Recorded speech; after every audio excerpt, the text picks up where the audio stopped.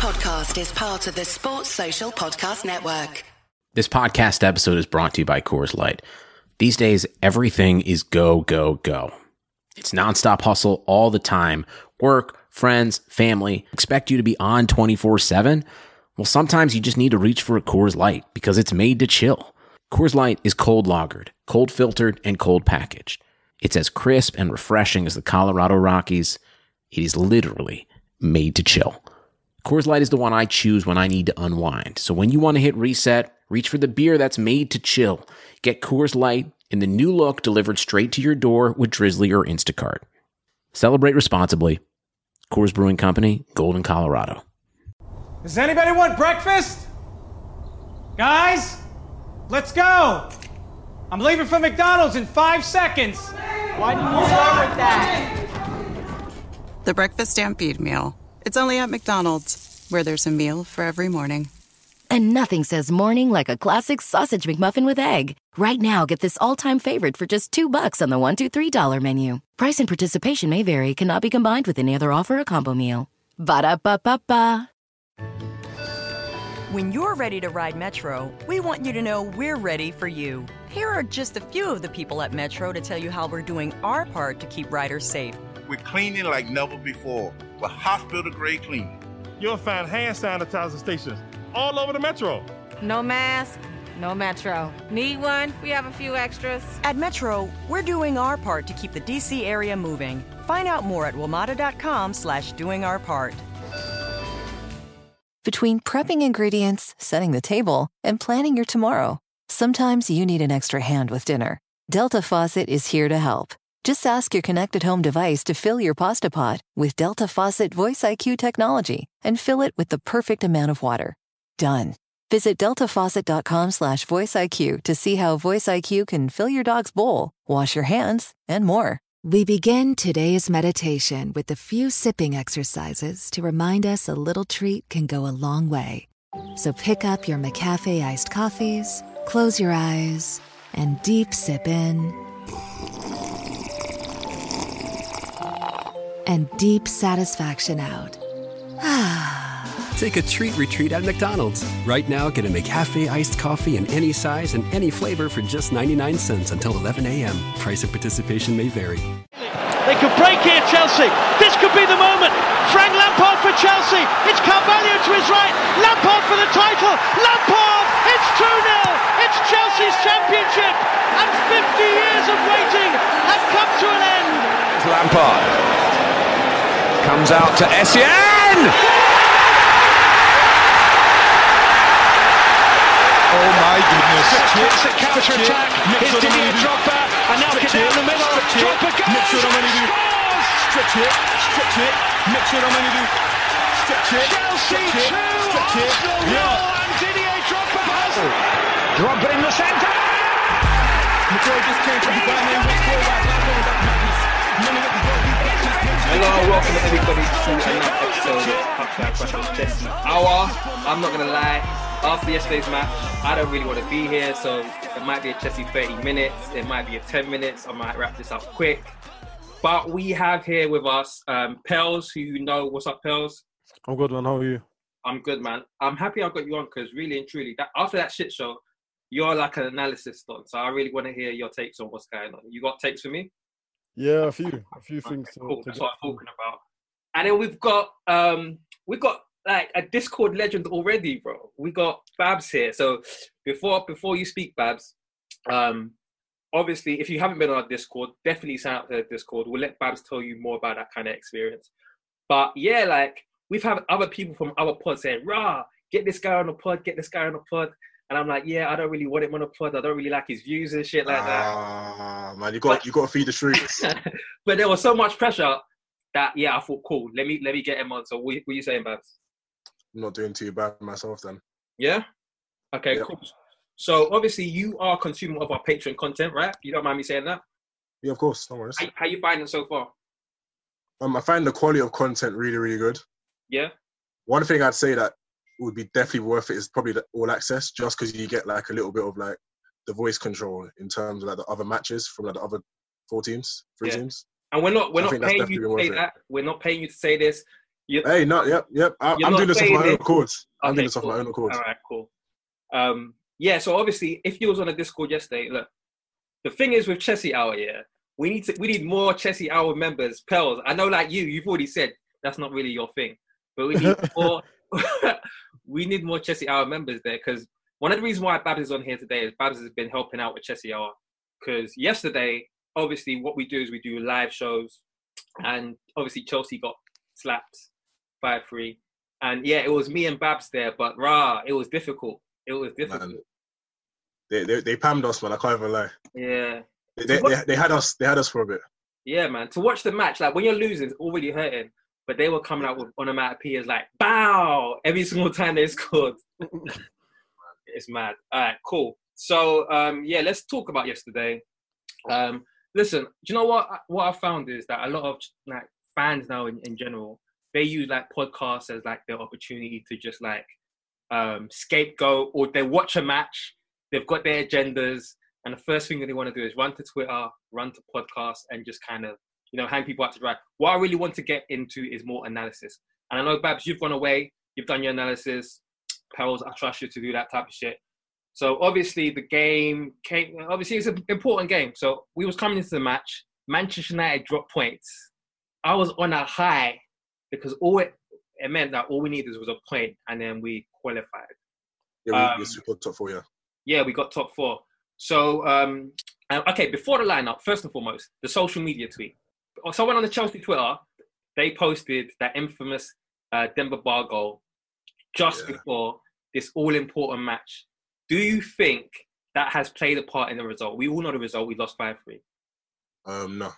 No? You think they still would have slapped our same way? I still think they would have slapped us the same way. I think a lot of it was also to do with the fact that they were going to lift the trophy on that day as well.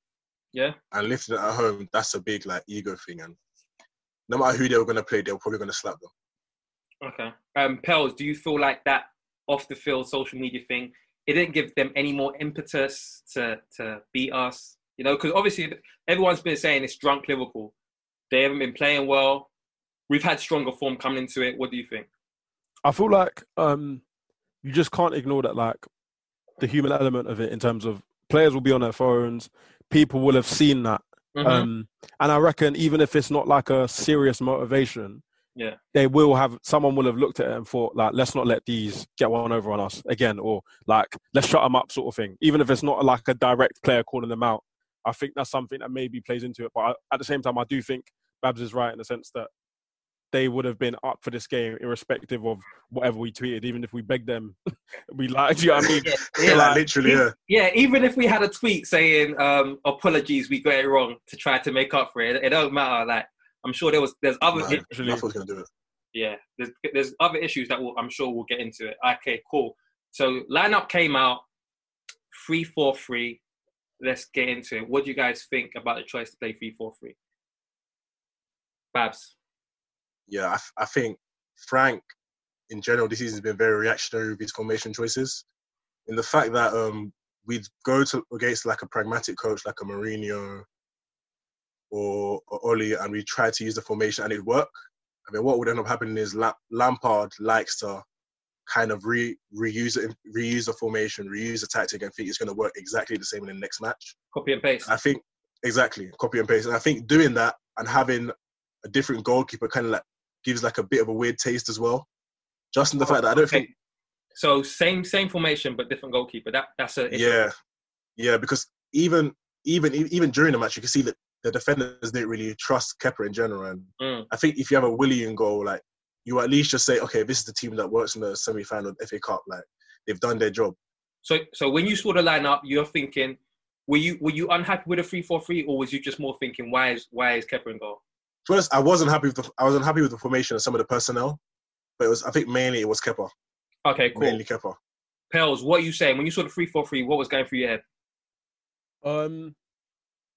It's hard because I think a little bit of what you said, like kind of leading up to the game in terms of, and the commentators mentioned it later during the game, but just the kind of concept that we'd played Liverpool in a 4-3-3, like I think twice before already in 3 times. 3 times before in the Super Cup, in the home game and the FA Cup game. We matched them up, and each game we played really well. I think maybe the home game is maybe the game where I'm in the reverse fixture. Sorry, is the kind of the game where I'm like, maybe like we could have done a bit more in terms, but possession wise, we matched them up. We did quite well, and in the other games we gave them a real game. So for me, the thing that worried me was a little bit of what you're saying in terms of the copy paste. Like, just because it's worked against Man United, it doesn't mean necessarily that it's going to work today. But then at the same time, there are always like, you know, pros and cons. So I did think that just the fact that we might cover the channels a bit better, you know, that was something that I thought could work in our favour, sort of thing. Crosses into the box. Obviously, we'll kind of get into it, but in terms of just like what it looks like at face value, in terms of having that many bodies back, I hoped that would lead to a little bit more defensive solidity. So it's like it's a little bit of a weird one, but in terms of just like the sole fact that we played well against them in a different formation, I didn't want him to just, you know, naturally kind of go with the flow of, you know, the previous result. So your overwhelming feeling when you saw the 3-4-3, was it positive or was it negative? And was it just the 3-4-3 you had a kind of emotional reaction to, or was there anything else about the starting lineup that you didn't like? I think it was mostly the system. Personnel wise, because I know what someone like Willian can bring, what someone like Mount can bring. I wasn't totally like upset that they were starting the same way that I wasn't upset on Sunday when they started. Obviously the thing about Pulisic having a niggle as well, that was kind of something that was in my mind in terms of he wasn't able to play on Sunday. And like I said, I've tweeted it, but I think Mount, when he plays in that kind of like 10 floating wide attacker role of Giroud, typically in the games against Spurs, you know, he played really well. Willian played well in that system. Willian was really disciplined or dependable usually. So in my head, it was like, this isn't it's not going to be a shit show. Like that's not what I envisaged, basically. So I wouldn't say I was positive necessarily, because naturally, you know, I just try not to expect too much. But I hear you. We know who Pels is. I'm not really on the hope thing, but it was okay. Like I wasn't too upset at the lineup. And just in terms of like Lampard tinkering in formations in general, like what's your feelings towards that? Obviously, this season's wrapping up. We're coming to a new season. Do you hope to see a more stable Lampard? And I guess a question for you both as well. We've had Sarri last season, who stuck with the same formation and the same players generally. And we've got Lampard, who's switching formation, switching players. Which one is more frustrating to you? Babs? For me personally, I'd definitely say Sarri. Right. 100%. Just because of just being so tactically rigid, you'd always know what your starting level will be. You know he's going to make that same Kovacic and Barkley substitution in the 77th minute every single game, and eventually it got a bit frustrating. And we saw with like a couple of transfer things with like, you know, Kadima Sundoi's new contract. What do you think has served us better? Sarri being super structured or Lampard being super flexible? Let me quickly go to Pels and I'll come back to you, Babs. I think Lampard served us better. I obviously the truth, like the right answer is just the balance between the two.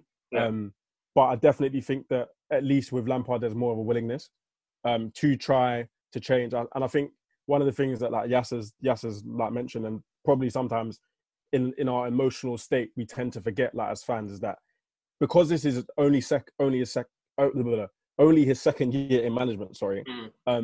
I think people don't recognise how long it takes for coaches to build a way for themselves. So something they believe in, something they understand, something that they can kind of carry on and keep going. And I think Lampard's early thing is like the vibrancy, the pressing, the energy, this concept or kind of ideal of meritocracy that I don't think he maybe fully kind of carries out. But the ideal itself... the ideal itself is there, and a lot of those things, I think they're. But is the ideal there? If it's not there, if it's fake, because you just kind of alluded to yourself, it's the idea of meritocracy.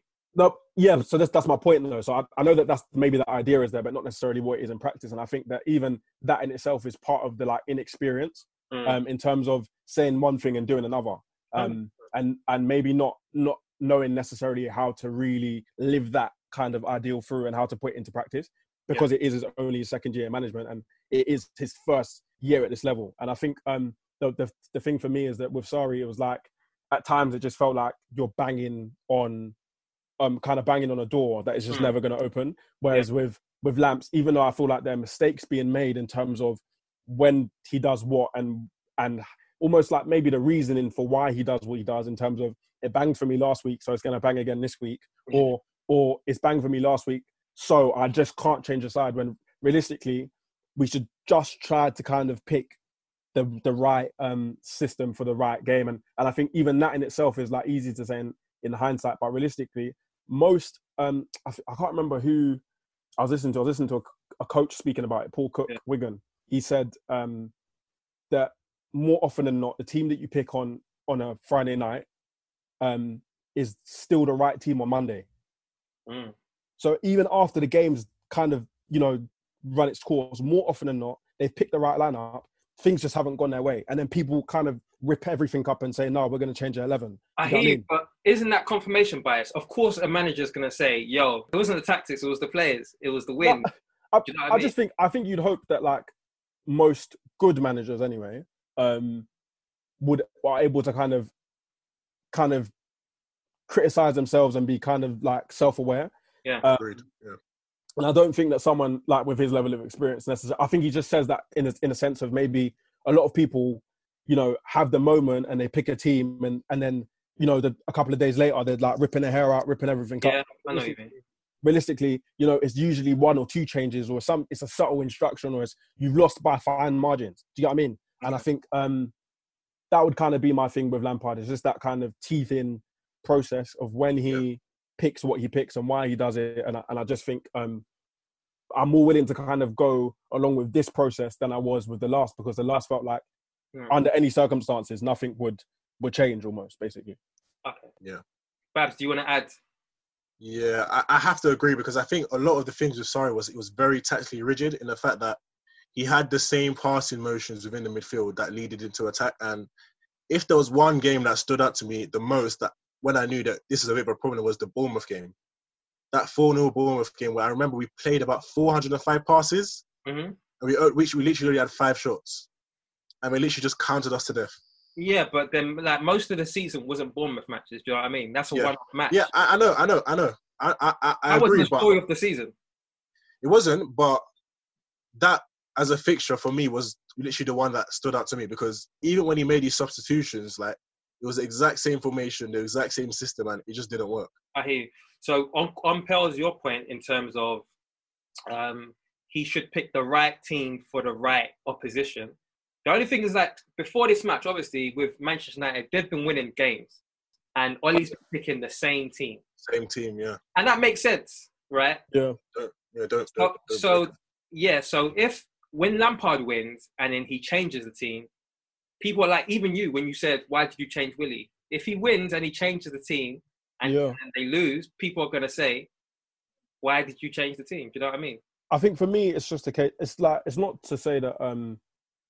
And it's a really, really difficult thing to maneuver through, especially at like that level of management, in terms of a lot of the kind of talk for management teams of our caliber, or the caliber we want to get to, is about kind of your team being on the front foot. Yeah. And it's this concept of we want to be proactive and we want to play our game, basically. That's the kind of like notion that everyone spreads, basically. And I think what you have in Ollie and like United in terms of that front five, and like when it all on song and everything's perfect, it makes sense to kind of keep running with it. I don't think we are at the level 100%.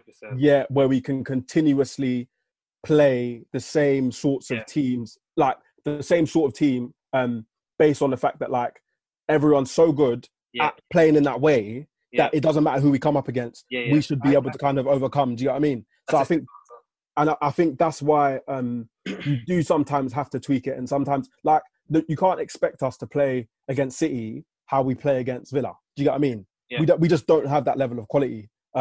Whereas I feel like City go into every single game, or Liverpool go into every single game, playing their way, more or less. And it's so funny that a lot of the games where I feel like City have maybe lost out. Like I think Champions League semi-final first leg against Spurs. I'm pretty sure, I don't know if I've got the right game, but Pep goes like to a 4-2-3-1 and plays like Fernandinho and Gundogan together, and everyone thinks like, why the hell have you done that? Do you get what I mean? So the day he switches it, you think, what's going on? Because you've got this way, you've got these fantastic players that are used to playing in a certain way. I think we aren't at that stage yet, and I think are we going to get to that stage? We'll always remember Conte came in, he found the 3-4-3, it started to win, and we just kept it, and we won the title. Yeah.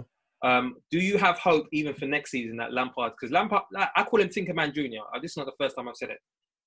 So are you hopeful that we'll find that right, I think, to me, it's like it's a really fine line, because part of the reason why it worked for Conte is obviously we were winning, but we continued winning. So it continued to build kind of belief momentum. Momentum and belief in the way. Within that, I also believe that when Conte came, that was more or less the style he would have wanted to play with. And I think it was like, it was like, do you know what? We tried this 4-1-4-1 thing and it's not banged. No. I don't care anymore. We're going to do it mine. And now it's giving him credence to keep going with his way. My thing with Lamps is that I don't think he has his way yet, basically. And when we don't win a game, or when we play really poorly, or we've had games where like we slapped Spurs with a 3-4-3, and then like we played Southampton with a 3-4-3 at home, and we got pressed. We literally could not find a way through, and I think it's stuff like that is the sort of thing that kind of sows that seed of doubt in a manager's head, a young manager's head that hasn't maybe got it all figured out yet, with regards to what steps to take and where we're going as a team. I think that's something that maybe then says, okay, cool, next game we're gonna do this. Generally speaking, I would say that I think the 4-3-3 fits us the best, generally speaking. And I do think there's a place for the 3-4-3 in some of the games he's used, but largely I would be sticking with a 4-3-3 if I could. Yeah, we're not going to get into the pain of the match yet, because I'm just waiting for the rivals to leave before we get into that section, because I know they're listening and they want to hear that shit. I'm saving that for the end. But if we were to play all season with the 3-4-3 or all season with the 4-3-3, which one do you think would serve us better? Would we be better if we were stuck with a 4-3-3 or better 3-4-3? Babs? I'd say the 4-3-3, 100%. Why? Because going forward, even if you look statistically, we've been a lot better this season than we were last season, and just because of the type of players we have going forward, I think it would suit them a lot more. Mm-hmm. Having wingers like Pulisic and Cho, I wouldn't want to play him in a 3-4-3, because of that typical thing of like, do they track back? Are they going to be able to put in the defensive actions to actually help? So 3-4-3, we played that under Conte with Hazard as the thing guys, right? So why can't Pulisic and Hudson do that? Simply because under Conte we had Matic and Kante, and they were like prime fitness. So we still have Kante, but who do you not have? It was literally two traditionally defensive midfielders. That makes sense. Yeah. Then they did a lot more covering than you would get from like a Jorginho and a Kovacic, or a lot more box to box, a lot more deep line playmaker-ish. And even if you look at the numbers, our XG this season has been significantly better than last season, but it's just been a thing of like our defense has just let us down at times. And I don't think it's just simply a thing of blaming it on a player like Jorginho, like, you're too slow, or blaming it on the defender. I think it's just also been a thing of, because Lampard has tinkered so much, you don't actually allow yourself to set an actual defensive back line, if that makes sense. Yeah. If you look at a team like Liverpool, like, it's always going to be Gomez and Van Dijk, Trent and Robertson, or they may sub in like a Matip, But yeah, so you're saying 4-3-3.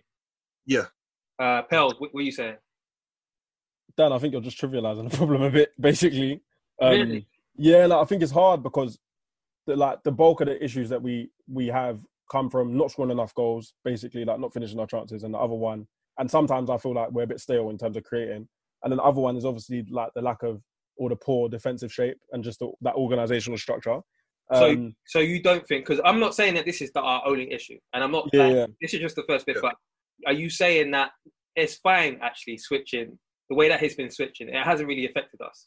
Yeah, I think it has been fine. I just think he's he's kind of picked the wrong moments. So, like for instance, in the Sheffield United game, the 3-0, that's a game where we should match them up. 100. I mean, I can understand why.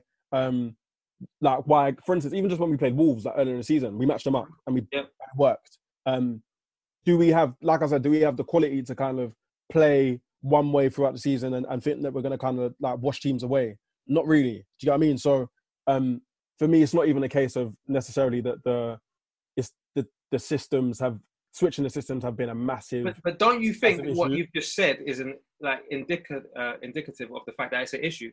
I'm not pushing you on it, but what I'm just trying to say is if you're saying that actually he's not sure when to play the right system, then that sounds like to me you're saying that he shouldn't be switching systems that much.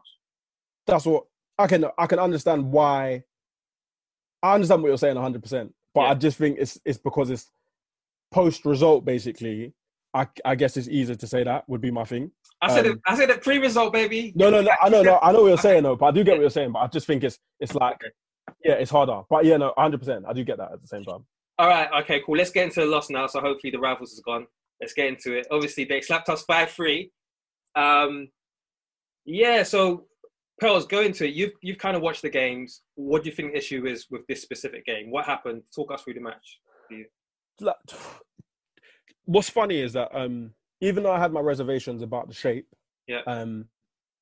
outside of the kind of left channel with Rudiger, and feeling a little bit like we were stretched in midfield, somewhat, I don't think that the shape was a massive issue.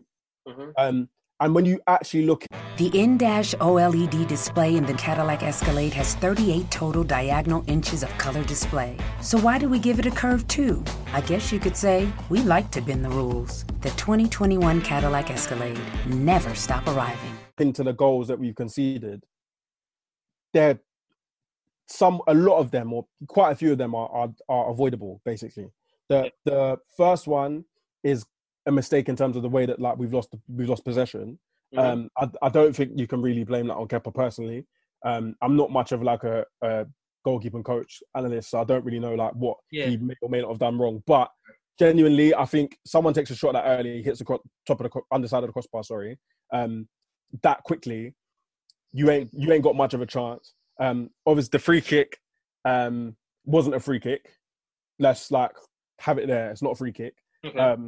And the fact that our keeper can't save that isn't crazy. I guess it's just for people. I guess people just find it harder because he's so often in those scenarios. Yeah.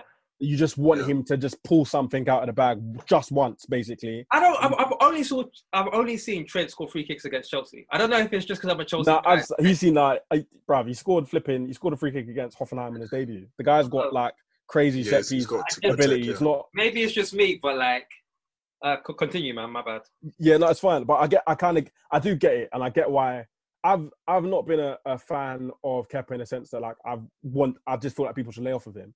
I think at the beginning of the season I said look, I don't know what it is about Kepa, but I feel like there's saves he should make that he doesn't, and that was my only kind of reasoning. And since then he's just kind of gone on to probably get worse and prove that basically. So I think in terms of the goals, the corner goal, that is us all over in terms of disorganization and mess. The shape should help the fourth goal. Alonso is free to kind of press Trent down. You know what I mean? And that's just him kind of being lazy. You got bodies in the box. How does someone like Firmino get in? But he's not a crazy target man. We're not talking about Glenn Murray, or we're not talking about Haller. We're talking about Firmino, who doesn't even doesn't bag goals like that. So realistically, I think the shape hasn't affected that fourth goal in terms of Trent's cross. If anything, it's just proof that some of our players in that sense are a little bit inept. And the fifth goal is you're chasing the game, and that's more Jorginho. But I think when you look at the scoreline and we just look at the speed at which they scored the first 3 goals, especially, you think to yourself, this has been absolutely dreadful. When actually we started the game, the first 20 minutes, I think we played more than okay, played pretty well. And I just think that kind of catalogue of errors, and especially the corner goal, the Firmino goal after half time as well. With the Firmino one after half time is more sickening because they probably just had like a rollicking and everyone's tried to rile each other up. We scored a goal at the end of the first half. Yeah. And someone's just been so lazy to get out to the man. Like Trent should not have that much time to cross. If he beats him and, you know, whips it off balance and like I can make an argument for you. Do you know what I'm saying? Make peace of it. Yeah, in that sense, it's poor. But a wing backs, obviously, we know that Alonso's not in there for defensive. Yeah, no, that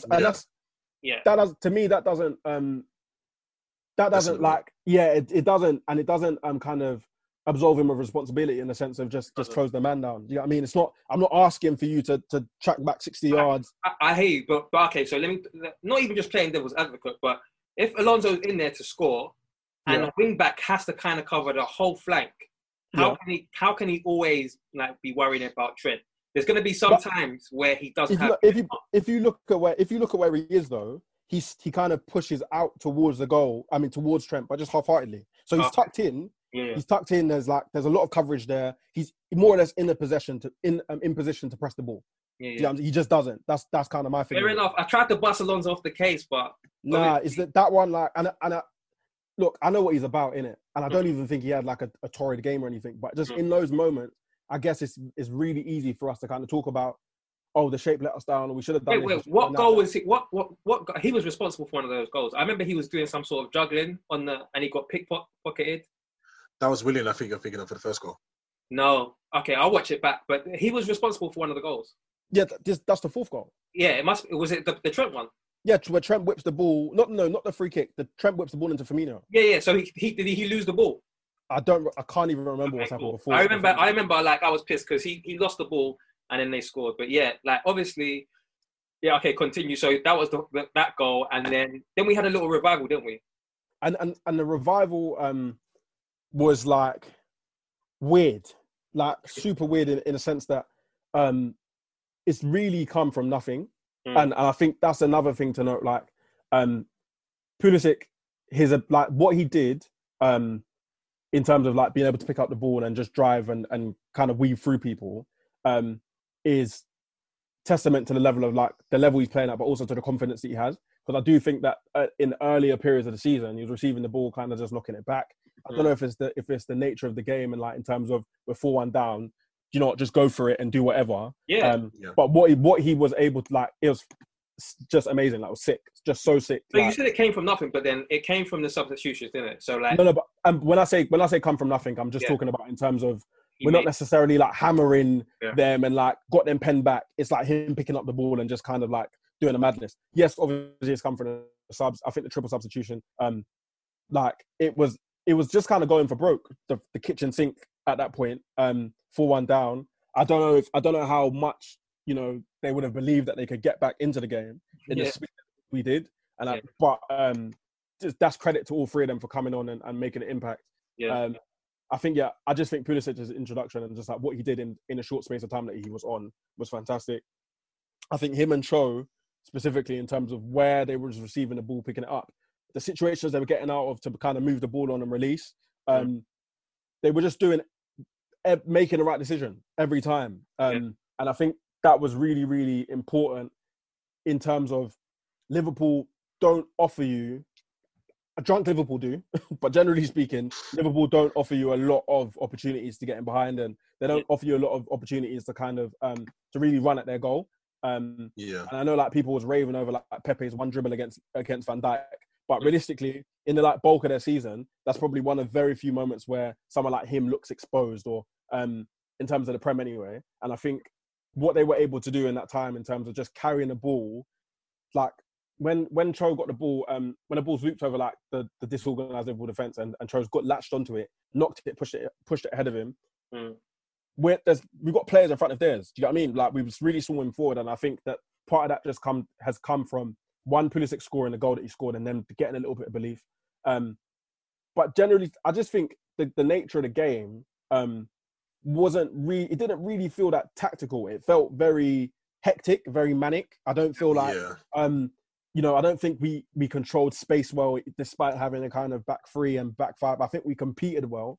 I think we started the game and settled down quite early in the game, like maybe within the like first kind of 5-10 minutes, we had control of the ball.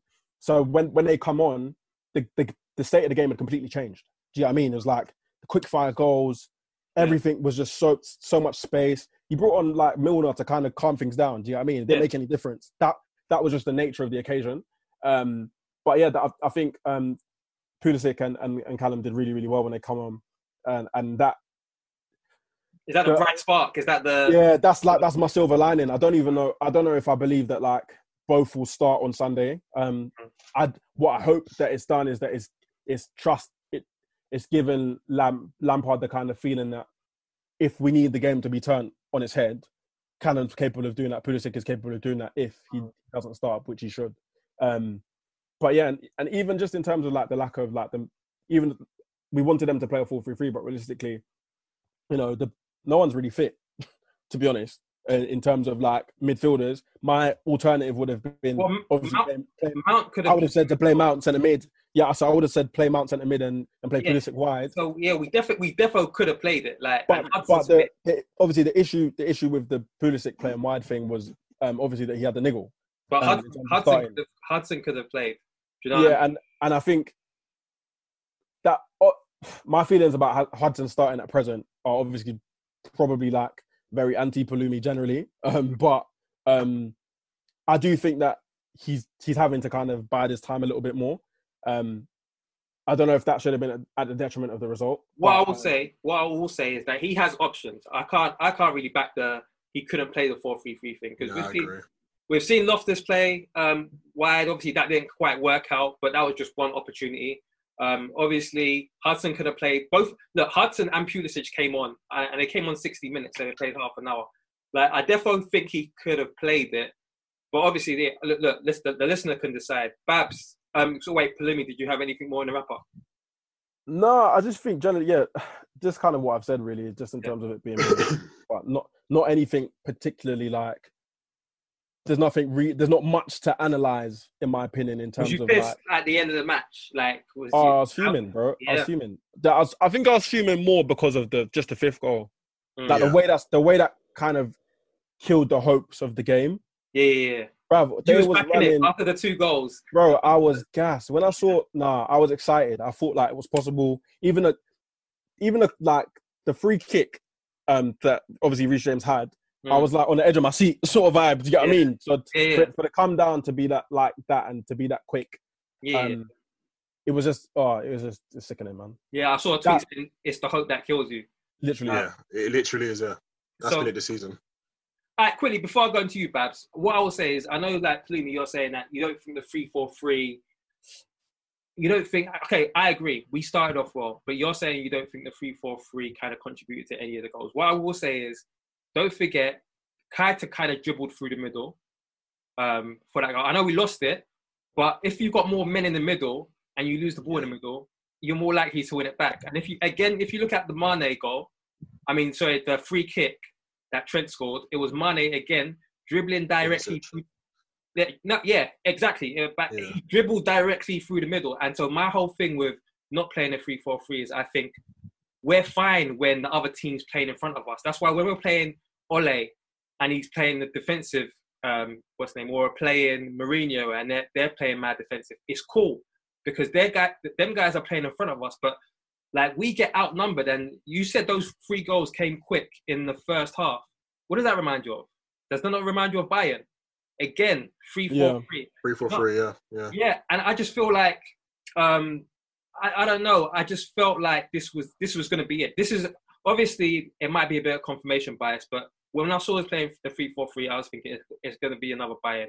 And so like I do feel like if we had more people in the middle, because like do you remember Salah had a chance as well where he fucked up? My God! What I would say is that I've probably like even in terms of what you're saying now, it's like coming back to me in terms of like the moments in the game. What I would say is that the space that they had at times to get through, directly in the middle, was crazy. And I think why I find that even more mad though is that like I guess if it's on rushing midfielders like kind of Keita, even like I think the money example in terms of the space he dribbled into and where Kovacic was recovering from, I think those are like good points. But like some of the times when Salah was getting through, I think, where's everybody else? Yeah, like the whole line. So I tweeted like at the time, we have a back five, but it doesn't even seem to be like a solid last line.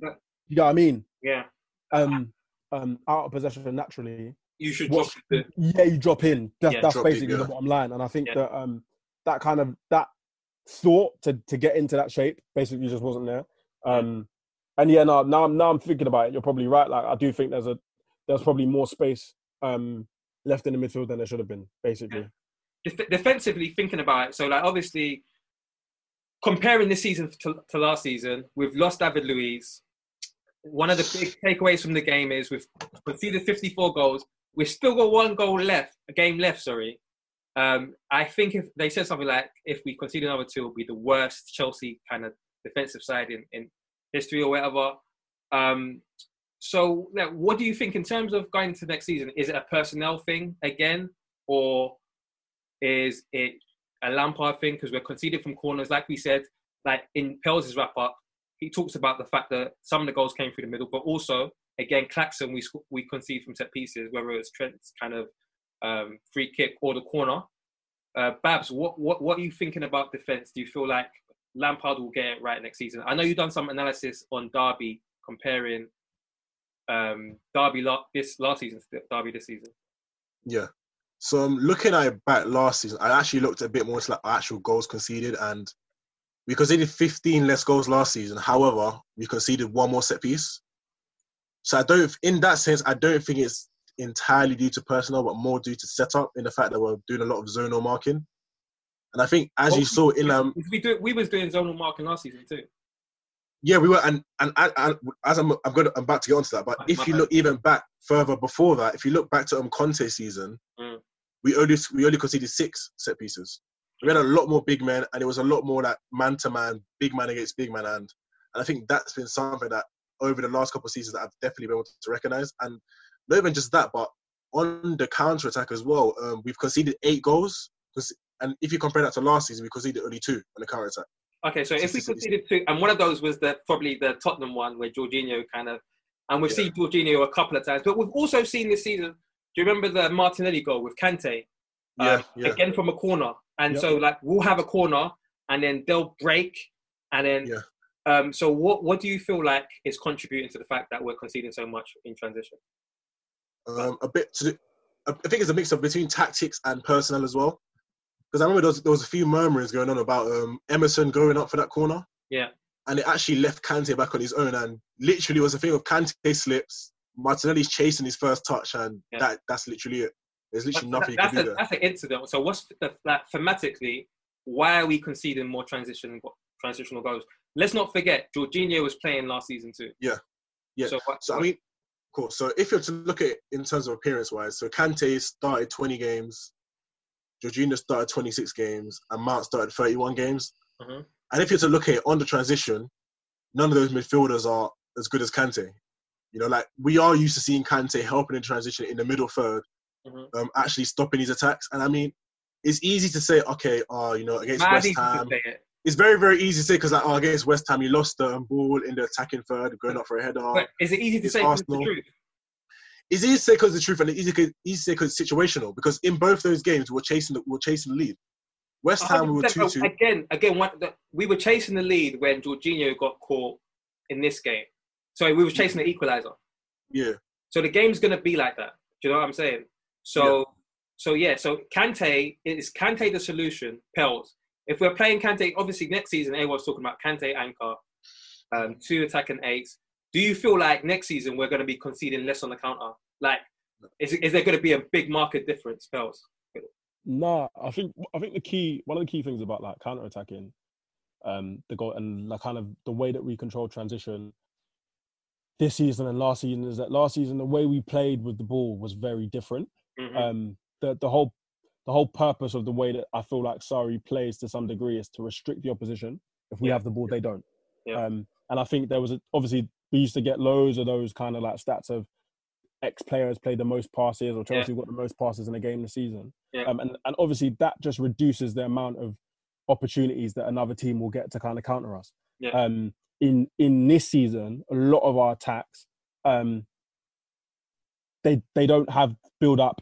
I think I hate like slow build up in that way, or like not overly patient, but just like when it feels like it's not going anywhere, it's a little bit laboured. And what we tend to do now is that like our thing is get wide and cross, basically. Get wide, beat a man, cross. Once that ball gets cleared, because of how eager some of the midfielders in particular are to get a goal, and how that's encouraged essentially. Sometimes what you end up with is someone like Jorginho on his own, or I guess obviously for the set pieces, the scenarios that we have kind of people running at us and running at like 2 to 3 men are a lot more frequent. And I think one of the kind of things that I noticed is like in the Norwich game, the 3-2 away from home. Yeah, I remember the early Norwich game at the beginning. So the 3-2 at the beginning of the season. That first half, we conceded the goals really, really quickly, and like it was right through the heart of the kind of midfield. And in that game, we played with Jorginho and Kovacic together. Yeah, but it was Jorginho, Kovacic, but it was Mount, and I remember that game. Mount was mad high, and I remember I was just saying, but in the second half, we controlled the transition a lot better, and it was because, and I think from what I remember, it just felt like Jorginho and Kovacic were a lot closer together. But I just remember like loads of instances where Kovacic had recovered the ball, was a lot deeper. I remember you mentioned it on the podcast, and sorry, just a quick correction. It was Barkley in midfield with them, and it was Barkley that was mad high, and Mount was playing left. Mount was playing left with Pulisic wide right. Yeah. And I remember you said after that because we were going at it in the group chat, I was like, yo, why is Barkley mad high now? And you were like, it's fine. And I remember second half, you said, I don't know why you're worried. And then second half, we started to control the game more. Yeah. And you're saying that was because Jorginho and Kovacic was playing closer together? No, not more so just in terms of, I can't even think about the actual instance, like what changed. Like I can't remember that far back. But what I will say is that I do remember like a clear difference just in how like Kovacic played in that second half, and Lampard saying in the press conference, Kovacic gave us more control and that sort of thing. So I think that, but obviously if we start a game in the manner that we started that game and we end up, it's kind of gung-ho, back and forth. And then he says we made an adjustment at half time and we controlled it a bit better. Obviously the initial instruction maybe isn't thinking about kind of defending while we're attacking. Yeah. Which is a really important kind of concept in coaching in terms of you have the ball, but are you aware of what could potentially happen if you lose it, basically? Yeah. And I don't think that we've paid enough attention to that as a team. I don't think that's necessarily about personnel. I do think it's about structure. And one of the funniest things to me is that we've had good defensive games this season. Do you know what I mean? We've controlled Spurs, we controlled City, like after the restart kind of thing. So it's like it's clearly possible for the team to defend. That's not what the issue is per se. Yeah. I think it's just in terms of setup and also the nature of the games in which like we're kind of conceding these sucker punch goals, Bournemouths, West Ham's, Southampton, where Michael Obafemi scored, and that sort of stuff where we're chasing the game. It's typically because we are chasing the game, we are going for it, and we're not really. And he spoke about even against West Ham about the 2v1 that we left. He said usually we should be able to control that, but we're chasing the game.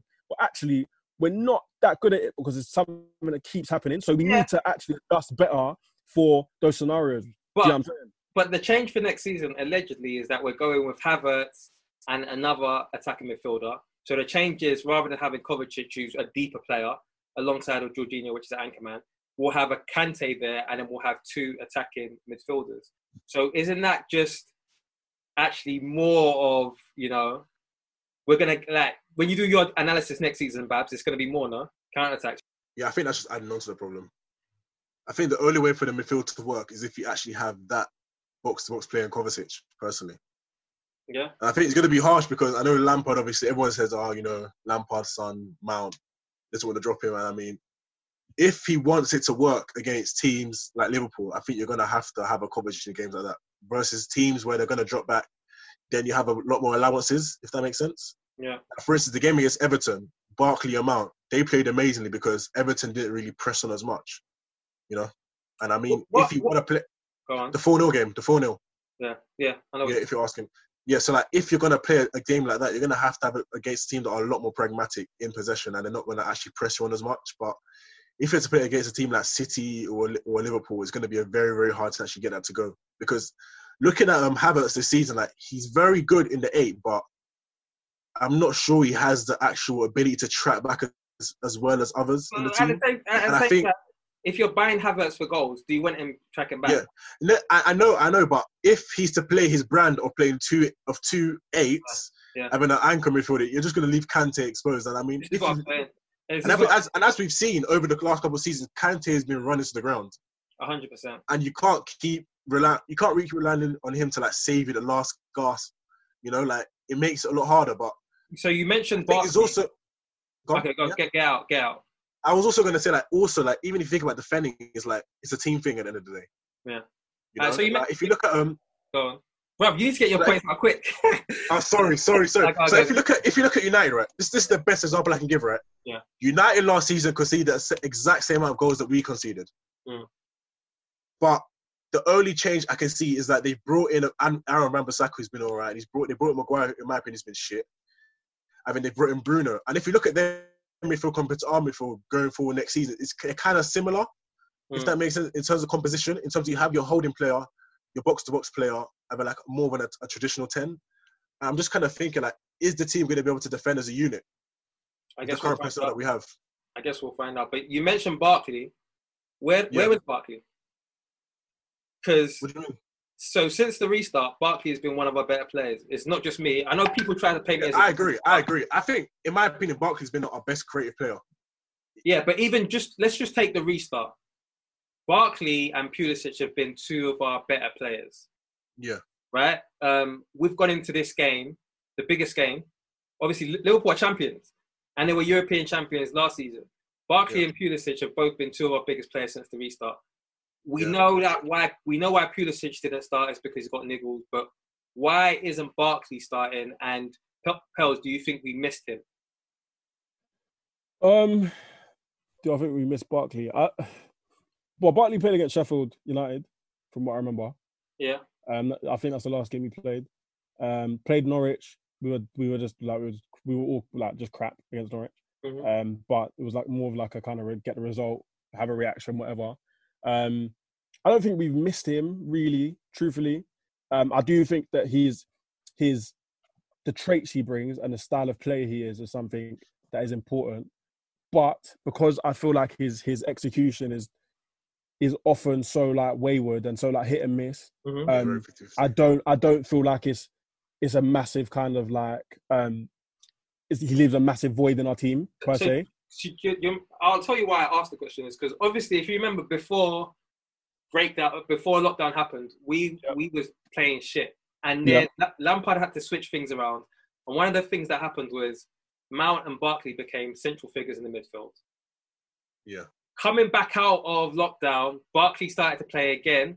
We started to play well, and again Barkley was central to that, and Pulisic, and so I guess my thing is, are we overlooking his influence? Because even in the Norwich game, for me, he was one of our better midfielders. I don't think he played well, but I think he was one of our better midfielders. Babs?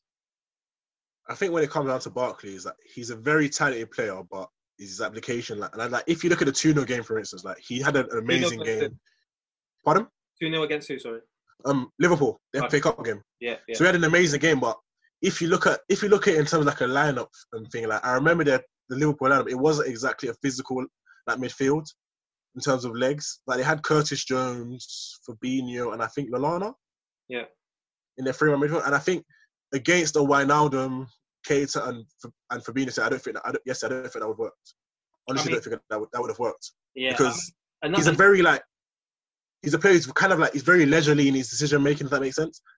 And there's a thing where it's so frustrating because when he gets it right, like against Crystal Palace to assist for Giroud, when he gets it right, it looks so good. But when he gets it wrong, like against Leicester, where you had Ruben Loftus-Cheek left and he played it right behind him, it's just so frustrating. And against a team like Liverpool, who they're going to be deadly on the counter-attack, do you really want to risk it? You know? Fair enough. We'll let the listeners decide that. I don't agree with both of you. I just feel like, for me, everyone always focuses on the time he gets it wrong, but then Who else is making those passes where they get it right? Who, like, if those like are so easy, who else is making those passes? No one really. So like for me, it's almost like, okay, cool. Why are you focused on the times it doesn't come off when he's the only one where it's coming off? And I do think that our form has kind of coincided this season, because I know we started bad with a 4-0 loss against United, but then we kind of picked up a little bit. Barkley was kind of in that. And I just feel like in general with Lampard, and I guess this is my next question, because if you remember, we was banned in January from buying any players, but that got overturned. And as soon as that got overturned, there was almost like a sharp downturn in our form. And my thing is, just looking back, I'm thinking, okay, cool. When we couldn't buy anyone, Lampard had to count on Giroud. He had to count on Pedro, because he knew, actually, I can't buy anyone, or it's not confirmed if I can buy anyone in January. And all of a sudden, the transfer ban gets overturned, and all of a sudden we're linked with this guy, that guy, this guy, and then all of the players start to feel like, okay, my place is out. We're going to get onto Kepa soon, but again... I don't think... okay, go on. I was going to say, I don't think we were that bad. Were we that bad in January?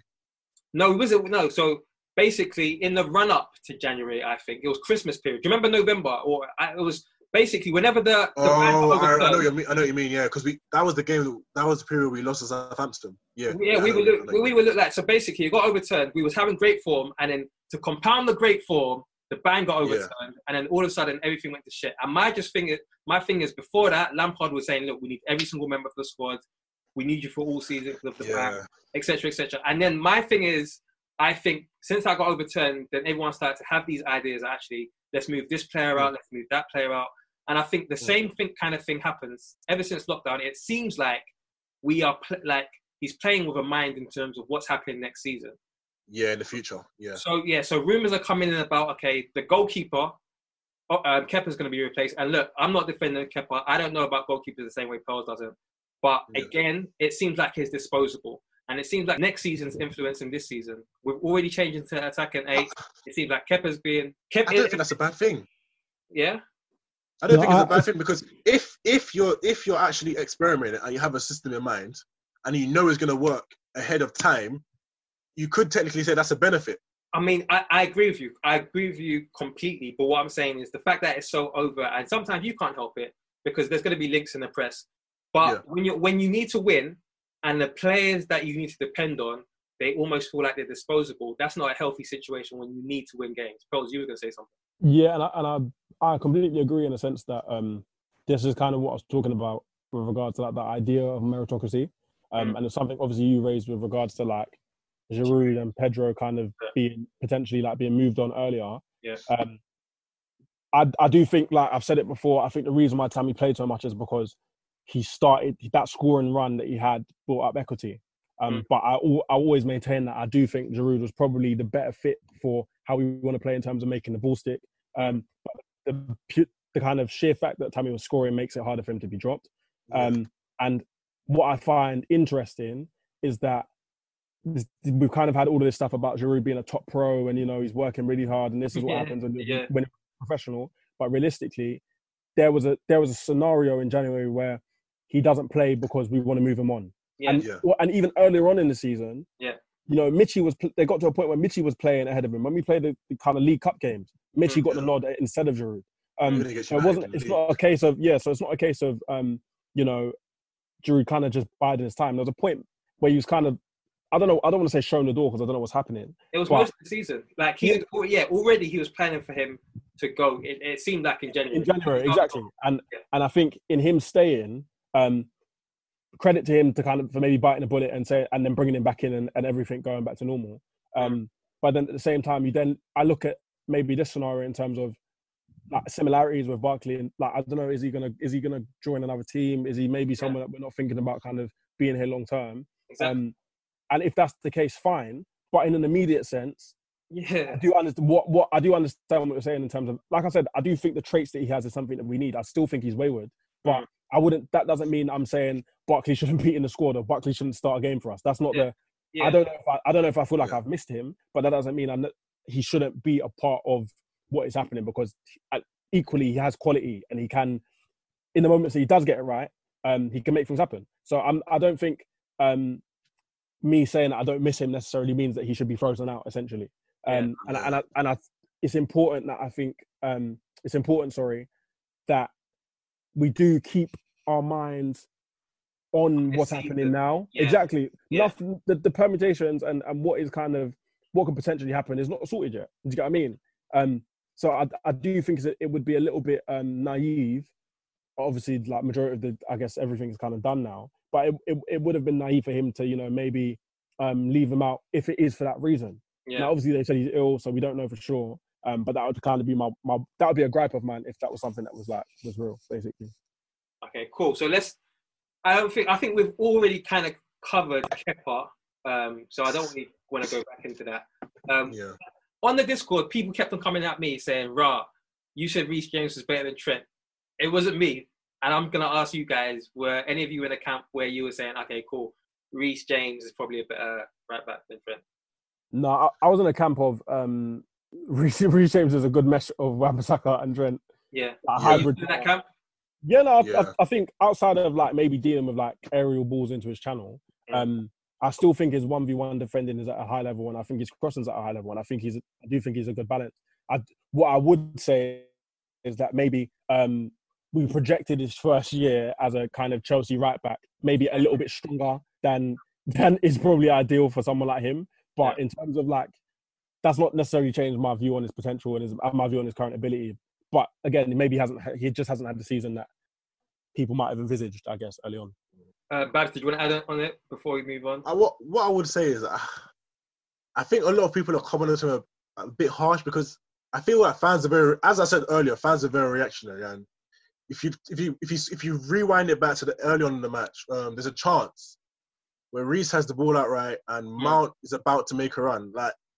And you could say it's down to Mount, but Reece plays the inch perfect pass right behind the defense, and Mount's slightly offside. And if that's not offside, our fans going to be asked these questions. Okay, cool. Even a cross. Yeah. Mount missed a header from early on in the game. I agree. It's agenda. I feel like that stuff is agenda. It's agenda. Even there was even a chance where he crossed into Pulisic and Pulisic kind of snatched at the shot. Yeah. And it's I feel like fans are very reactionary. And I understand it because you always want to defend your player, you want to back your boy, but I don't think he's been bad in the way some people may be going at it. Yeah. If that makes sense. I think he's obviously one thing people can't overlook is he's come back from a leg break.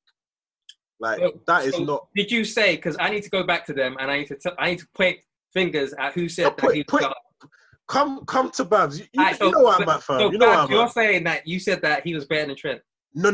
I said he's a good balance. Are you sure? However, I said he's a good balance. However, people are going to be harsh on him because whenever you're going to back your boy, United fans are going to back Trent.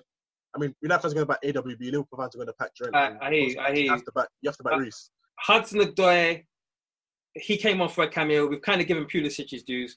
Listen, Pulisic has been okay. Let's give Pulisic his proper dues. I think we touched on him, but I guess my question for next season is: okay, we've got Havertz coming, we've got Werner's coming in, we've got Ziyech coming in.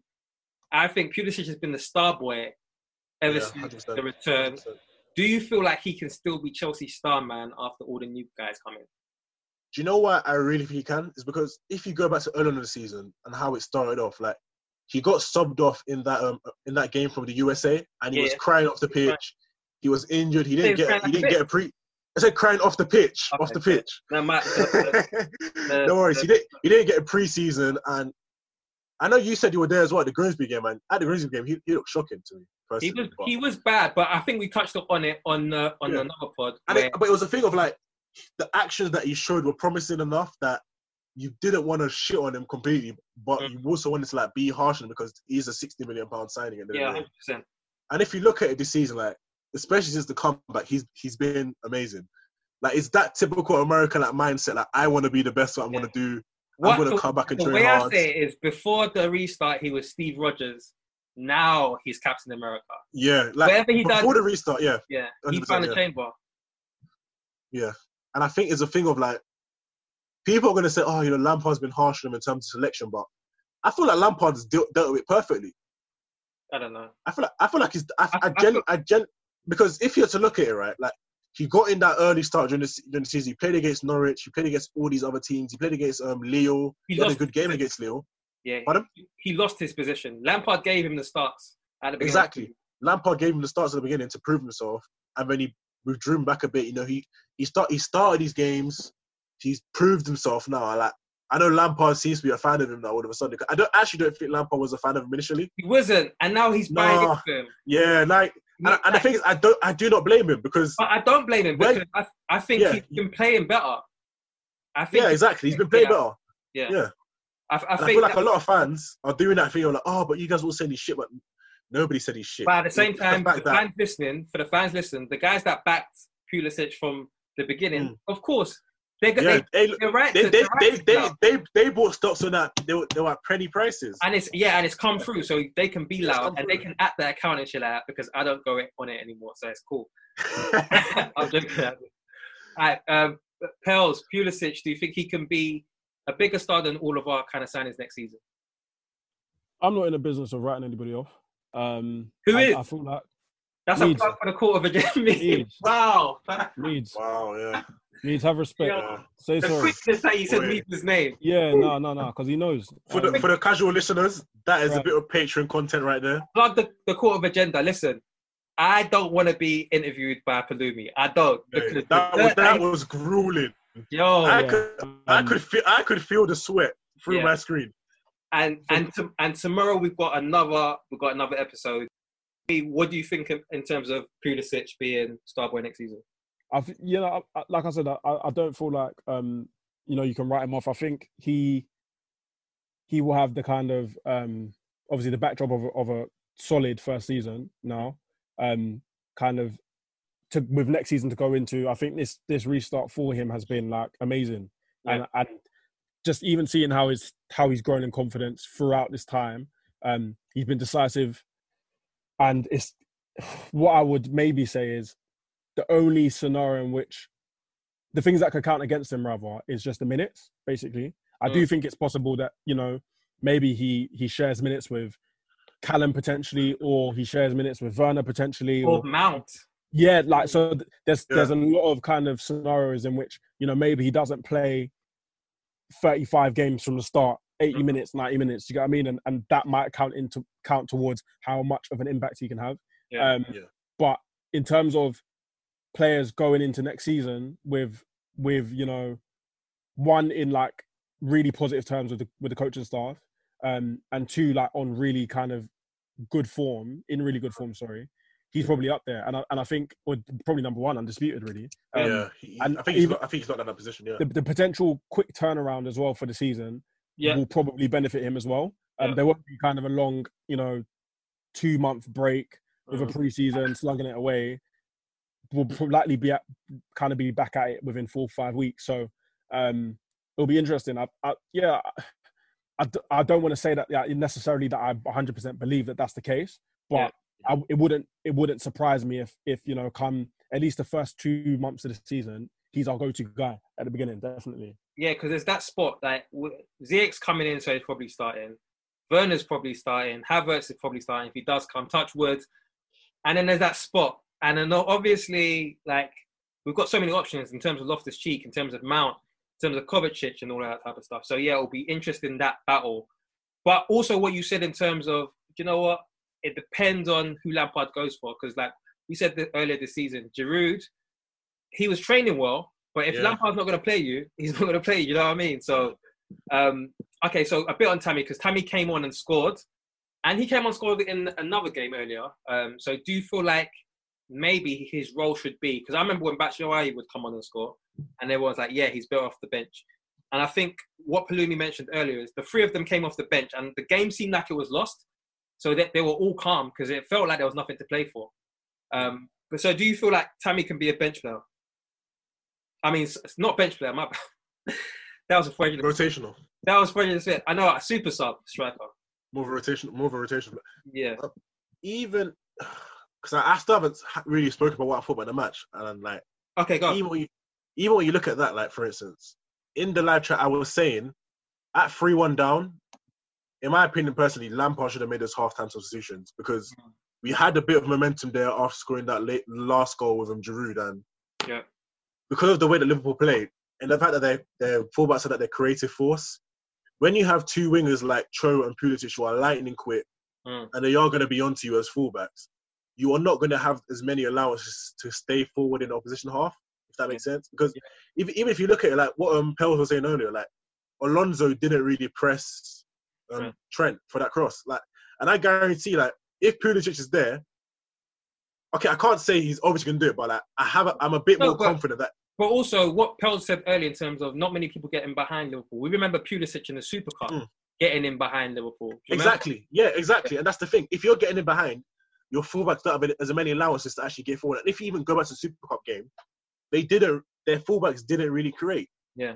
Because Mount did get in that one time, like you said, with the Reece James cross. But like when Pulisic came on, I know they were more tired, but he was constantly getting in behind. Exactly. Exactly. All right, cool. So, Tammy, you think, I don't know if you dodged the question on purpose, but do you feel like his role next season should be a super sub? Right. So, the thing with Tammy, he's in a very, very weird space, in my opinion, because obviously he's not a big signing. He's an academy player, and coming off that, I don't think a lot of fans have as much expectation on academy players. And if you look at it this season, he's played 25 matches, he's scored 15 goals. On a numbers basis, it looks good, but if you look at some of his performances at times, it's been a bit of a thing. Like you're left wanting more. You know. Say what you said on the Discord. You're left. You're left with, like, for instance, like the Crystal Palace game. Yeah. The Crystal Palace game, right? He comes on, Ruben plays a minute, he scores a goal. I mean, like, right then around the end, he's on the wing holding up the ball, and he's passed it to them. Yeah. And it's given them literally a clear-cut chance where Zuma's had to come in and clear up for the defensive thing. And it's like, when you're a big striker, like for instance, Diego Costa, what Diego Costa used to really, really well is he'd get the ball and he'd run down the wing and he'd hold it up, wait for like a Hazard to come in and play off him. And I think that's something that Tammy's definitely going to have to learn. How tall are you? How tall are you? Me? Yeah. 6'7". But I've seen you in real life. You're not 6'7". Yeah, have you seen me in real life? Are you 6'7"? Yeah, ask Sebi. What the heck? No way. Alright, cool. Yeah. I was just about to... Basically, I was saying, but don't you think it could be that his frame is still... He's still kind of getting used to his frame? He's still growing into his frame. Yeah. And that's exactly what I'm saying. Growing with age, I have full confidence that he'll be able to be a lot better than that. Because if you look at on a numbers thing, I don't want to throw him under the bus, but like 7 out of 9 of Drogba's seasons, he's outscored him now. And he's still 22. This is his first season playing for Chelsea in the Premier, and it's like, even though he's missed all these big chances at times, it's like, you've got to give him his dues. He's done his job at times. Okay, cool. This is the version of Babs for the podcast, but in the Discord, he's saying all types of shit. He's making all types of analogy. If you don't want to show them that, Babs, cool. But Pearls, what do you think about Tammy for next season? His role. What would you want for him? Look, it's hard because I think I don't want to write Tammy off in terms of like he shouldn't be a part of the team or he's not good enough to play for us. I don't think that's the case. I think he's disproved that notion. Yeah. There's sides of his game that need dramatic improvement. There's the scoring, I think, is good, but in the context of like maybe the number of chances he gets, exactly. Are then left wanting a little bit more. And I think the concept of him being a super sub and coming in late games and, you know, he maybe gets that one chance in the last 5 minutes or, you know, 1 in 2. He's not a ruthless striker. Do you get what I mean? So even the concept of him being a super sub, I'm a little bit like on the fence about, because if chances do fall to him when he's maybe not sharp, we've seen players not play for a while, come into the team rusty, make errors, and it just kind of spirals down. People say they're not good enough. They should be shot off to the championship to get better. And it's like, I don't feel like that's necessarily the way for him. That's the way that we should. So what is the way next season? I think he should be allowed to compete. In a sense that I don't think we should have an undisputed this is my 9 in a sense that he doesn't get any games. You want more tinkering? No, that's not what I'm saying per se. I'm just saying that in terms of Tammy's role, in the first game of the season, he wouldn't be my starting 9. But I wouldn't reduce him solely to a sub role, is my point, basically. Fair enough. And I don't think that should ever be the case for anyone. I don't think anyone should just be reserved to specific roles within the squad unless your 11 is banging out. Do You know what I'm saying? Yeah. Unless they're playing nuts, and they are nuts, I don't think you can make the case that someone else shouldn't come in, or someone like there may be games where Tammy's useful. There may be games where we want to play with a 2 up top. Do you know what I mean? There's a lot of flex, and obviously Lamps is is a tinkerer. So there's going to be games where maybe he's useful. But yeah, I just think the level, what he's done is good. But because there's so much for him to do to get better, I can understand why people also maybe look at it and then are maybe frustrated or underwhelmed. But in the kind of objectively speaking, he's delivered a pretty good return. Basically, he's had a good season. So I guess I was going to ask. So we'll talk about the Wolves game, but just before we wrap up, I was going to ask for next season. It seems like it's going to be super competitive. And I think the narrative that Lampard is spinning to them is like, yo, when Abramovich first came in, I had my spot and I was the English guy, and then Veron came in, and then Petit came in, and then all of these guys came in, and I had to compete. And I think he's saying he's throwing that challenge to them as well. But right now it does seem like they're on the back of the bus. It seems like Loftus-Cheek, it seems like Hudson-Odoi, it seems like Tammy, not so much Reece, but it seems like they've got a tough struggle in front of them. So I asked you about Tammy, and I guess in general, if all of them are only getting bit part minutes next season, what do you feel like they should do? What would you do if you were them? Can I ask you a question, Dan? Yeah. So you've mentioned that Lamps likes to tinker a bit. Mm-hmm. I'm trying to make a gauge. Do you like it or do you dislike it? Oh, I hate it. So if you dislike it so much, why are you so intent on Barkley playing? What do you mean? Because you've made the mention that he does a bit of tinkering at times where he doesn't need to. So for me, because Barkley was one of our best performers, he should continue playing. All right. So where would you say that disconnect was? So what run of games would you say it was that Barkley was playing amazing? I could say the Norwich game and the Crystal Palace game played amazingly. I just think. And then the disconnect for me was the Sheffield game. Yeah, but this is what I'm saying. So when it comes to most, Pulisic had one. I can't remember what the game was, but he had one game where he didn't play that well. But I don't take people performance by performance. I take them by a group of performances, and I think exactly Pulisic can have one bad performance in a group of good performances, and I think that comparing to most of our midfielders, obviously we've seen Gilmour had 2 trash games. We've seen Jorginho have bad games. We've even seen Kante have bad games, but it just seems like it's very easy for him to take a Barkley out when he had a bad game. If someone's playing well and have got a good run of form, to continue. But quickly going on to the Wolves match, so let's wrap up because my mouth is getting dry and shit like that. Do we play the 3-4-3, and do you feel like we'll get the win? The funniest, the funny thing is that would have been the game, in my opinion, where you have to play the 3-4-3 because it matches them perfectly. And now you're saying what? Play it? With it, I say it depends on personnel. Yeah. Because I think playing the formation like 3-4-3, it works very well when you have a winger who's really, really quick. For instance, in my opinion, if it's to play it, you have to have a Tomori playing as your auxiliary centre back. Yeah. Where Alonso is, because Alonso is short for pace, and Rudiger, Rudiger's does that thing where he has a really weird turn, and it just be erratic. And we got Tomori. Yeah, exactly. And Tomori is a bit more relaxed, and I feel like if you want to play a 3-4-3 against them, and Adama's going to play, you have to play Tomori. But I don't know if he's going to get the minutes because at the moment he hasn't played once since restart. So it's going to be a bit worrying. Yeah. Pels, what are you saying for the game? Do we play 3-4-3 and do you feel like we will get at least a point? I think we'll get at least a point.